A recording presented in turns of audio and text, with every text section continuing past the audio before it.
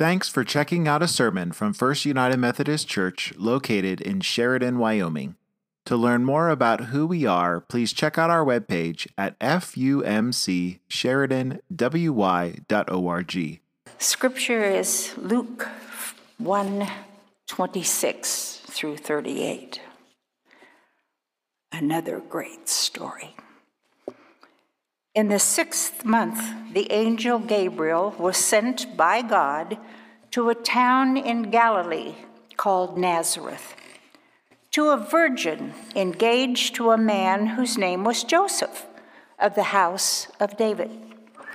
The virgin's name was Mary, and he came to her and said, "Greetings, favored one, the Lord is with you." But she was much perplexed by his words. I bet she was scared silly and pondered what sort of greeting this might be. The angel said to her, "Do not be afraid, Mary, for you have found favor with God. And now you will conceive in your womb and bear a son, and you will name him Jesus. He will be great and will be called the Son of the Most High. And the Lord God will give to him the throne of his ancestor, David. He will reign over the house of Jacob forever, and of his kingdom there will be no end." Mary said to the angel, "How can this be, since I am a virgin?"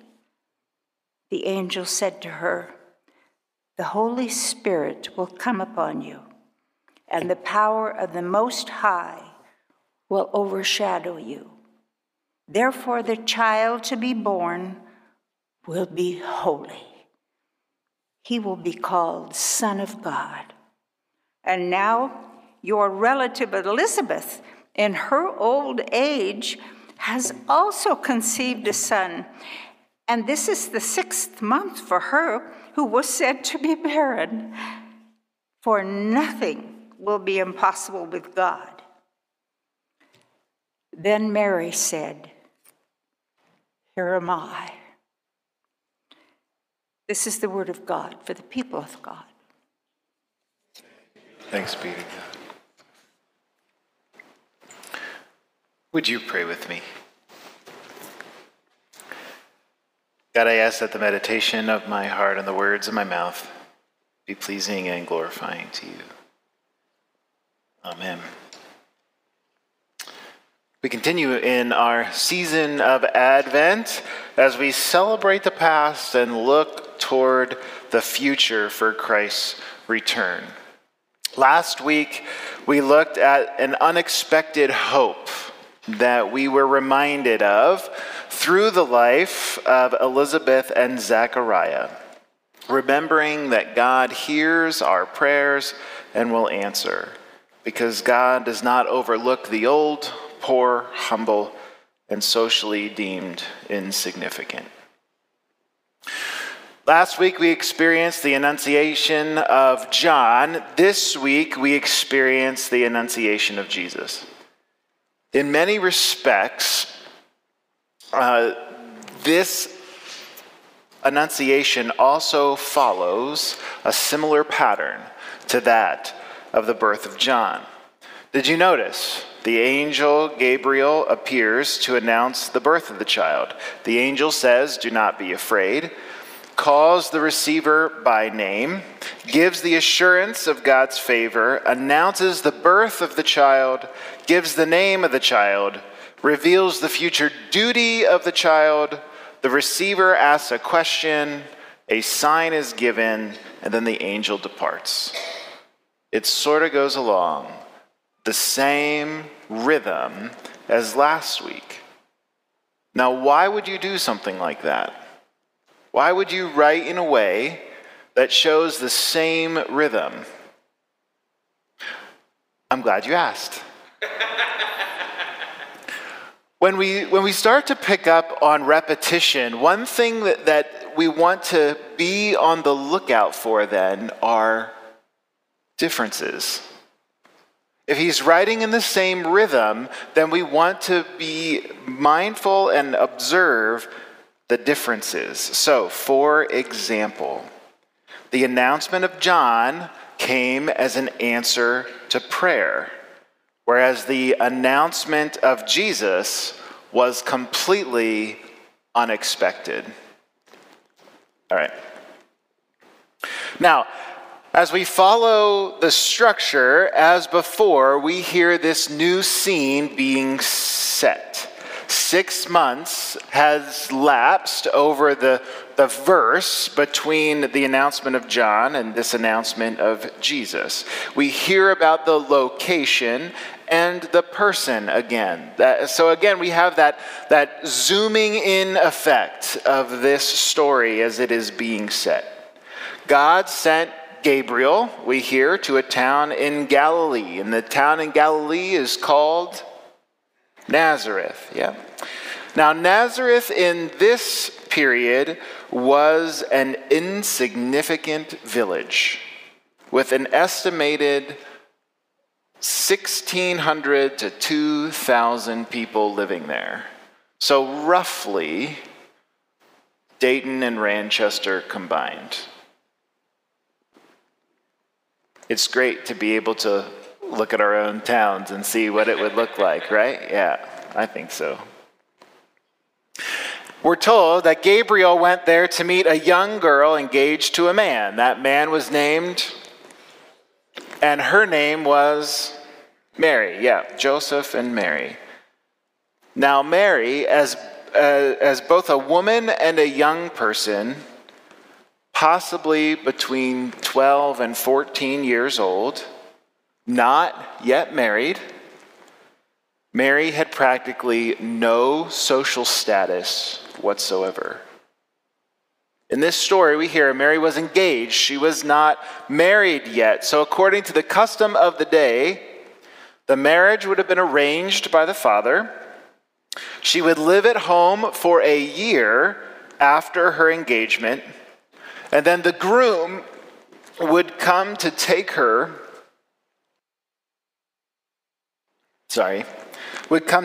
to his home for the week-long marriage ceremony. The marriage was sealed after the engagement period. So we know that this encounter, what is going on with Mary, is taking place during that waiting period, during the year-long waiting period, which adds a layer of tension and scandal to this story, which I think, because we're so used to the story, we sometimes overlook. Now, the visitation of the angel Gabriel, we hear, troubled Mary. It was Susan, how did you put it? Scared silly? Yeah, scared silly. And this is why. It troubled her because she wasn't yet married. She was engaged to Joseph. There was a popular folk tale at the time that was called Tobit. This story is included in the Apocrypha, which are hidden writings that you find in certain translations of the Bible. This folk tale tells of a story of a jealous angel who appeared on a bride's wedding night, and each time this bride went to be married, the angel would kill her groom.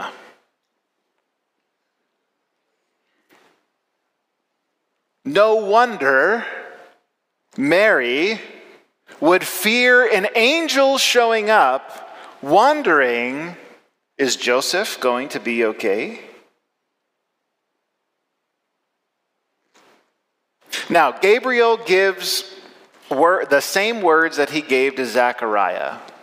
Do not be afraid.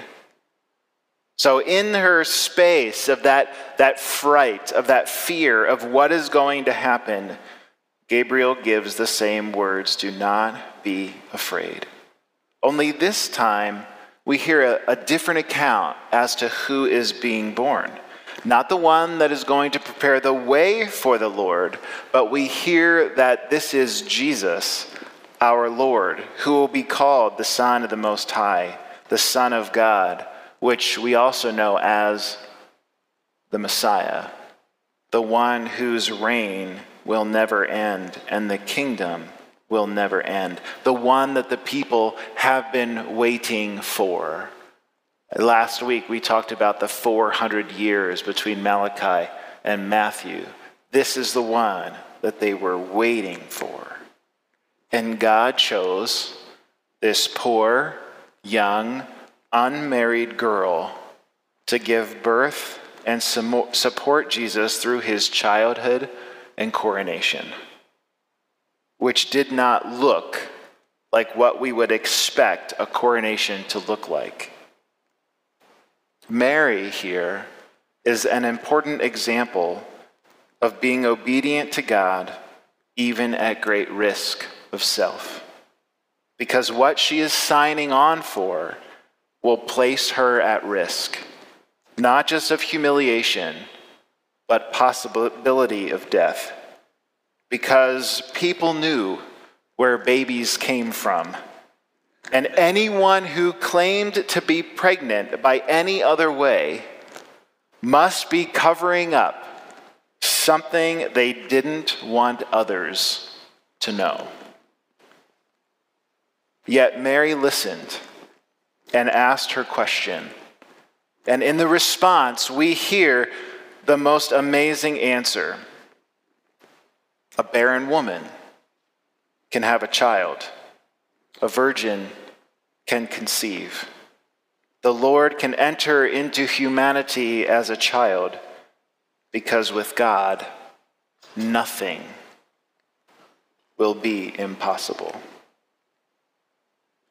These are the words that we draw a sense of peace from, because they reassure us that God works through ordinary people to do extraordinary things.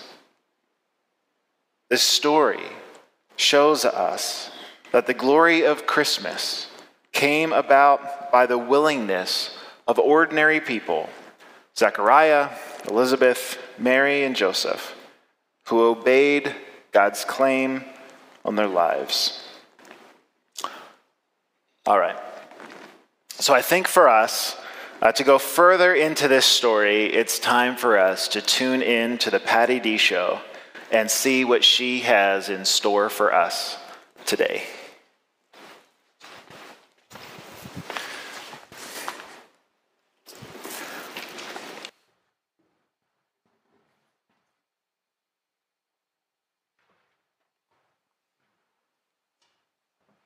I'm waiting for music.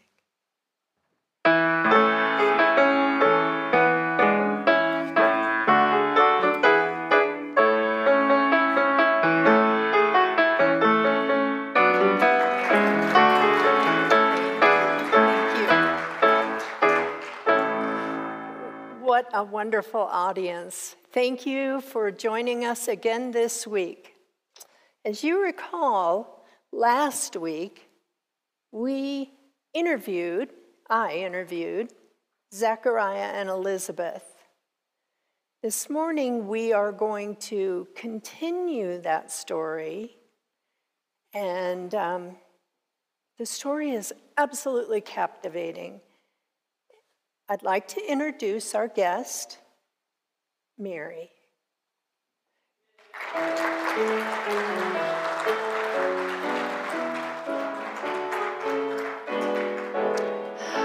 Hi. Welcome, Mary. It's so nice, so great for you to join us today. Last week I spoke with Elizabeth. She told us such an amazing story about her pregnancy. I understand you also have a remarkable story. Mary, I can't help but ask, how old are you? Aren't you really young? I'm 14 years old.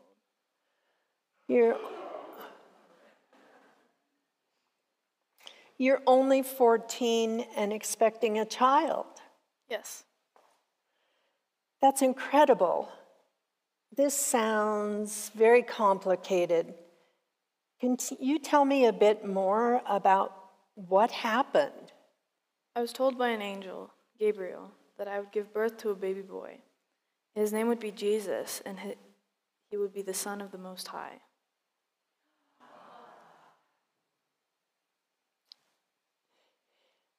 Unbelievable. But you weren't even married when this happened. Isn't that dangerous for a girl your age? It's my understanding that your life would have been in great danger being pregnant without being married. You're right. Most of the people in my village are my relatives, and they would be very ashamed of me. I will have to depend upon my family to help with food, shelter, and safety because I'm an unmarried woman. This is the worst disgrace imaginable, but I've been chosen for this. You are going to be married to Joseph, yes? Yes, I believe that Joseph will still marry me, but I haven't told him yet. I'm nervous to tell him. What if he doesn't believe me? Oh my, this is a lot to carry. So it's hard for me to understand how you have the strength to get through this. Are you sure you have the strength you need to get through it? Ever since the Lord spoke to me through the angel, Gabriel, I have found inner peace and strength to face each day. I know that the Lord is with me because I can feel God's love all around me. I will take this honor a day at a time, for God is my source of peace and strength. Anything is possible with God. I will also be traveling to be with my relatives after I tell Joseph. I'm profoundly astounded by your strength and courage. I've never met anyone like you. Well, folks, this has been an amazing example of how God works through us when we open our lives and hearts to the Holy Spirit. May we all find the same inner peace that you have, Mary. Thank you for sharing your story with us. We'd like you to come back and visit us again and tell us what's going on in your life. Would you come back? I'd be honored.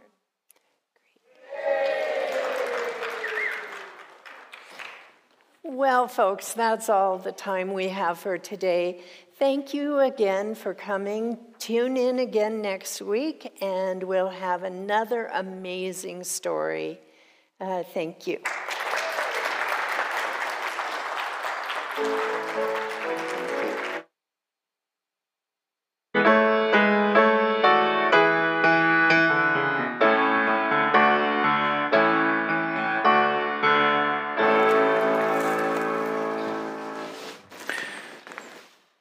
May we, like Mary, respond to God's movement in our lives with an unprecedented peace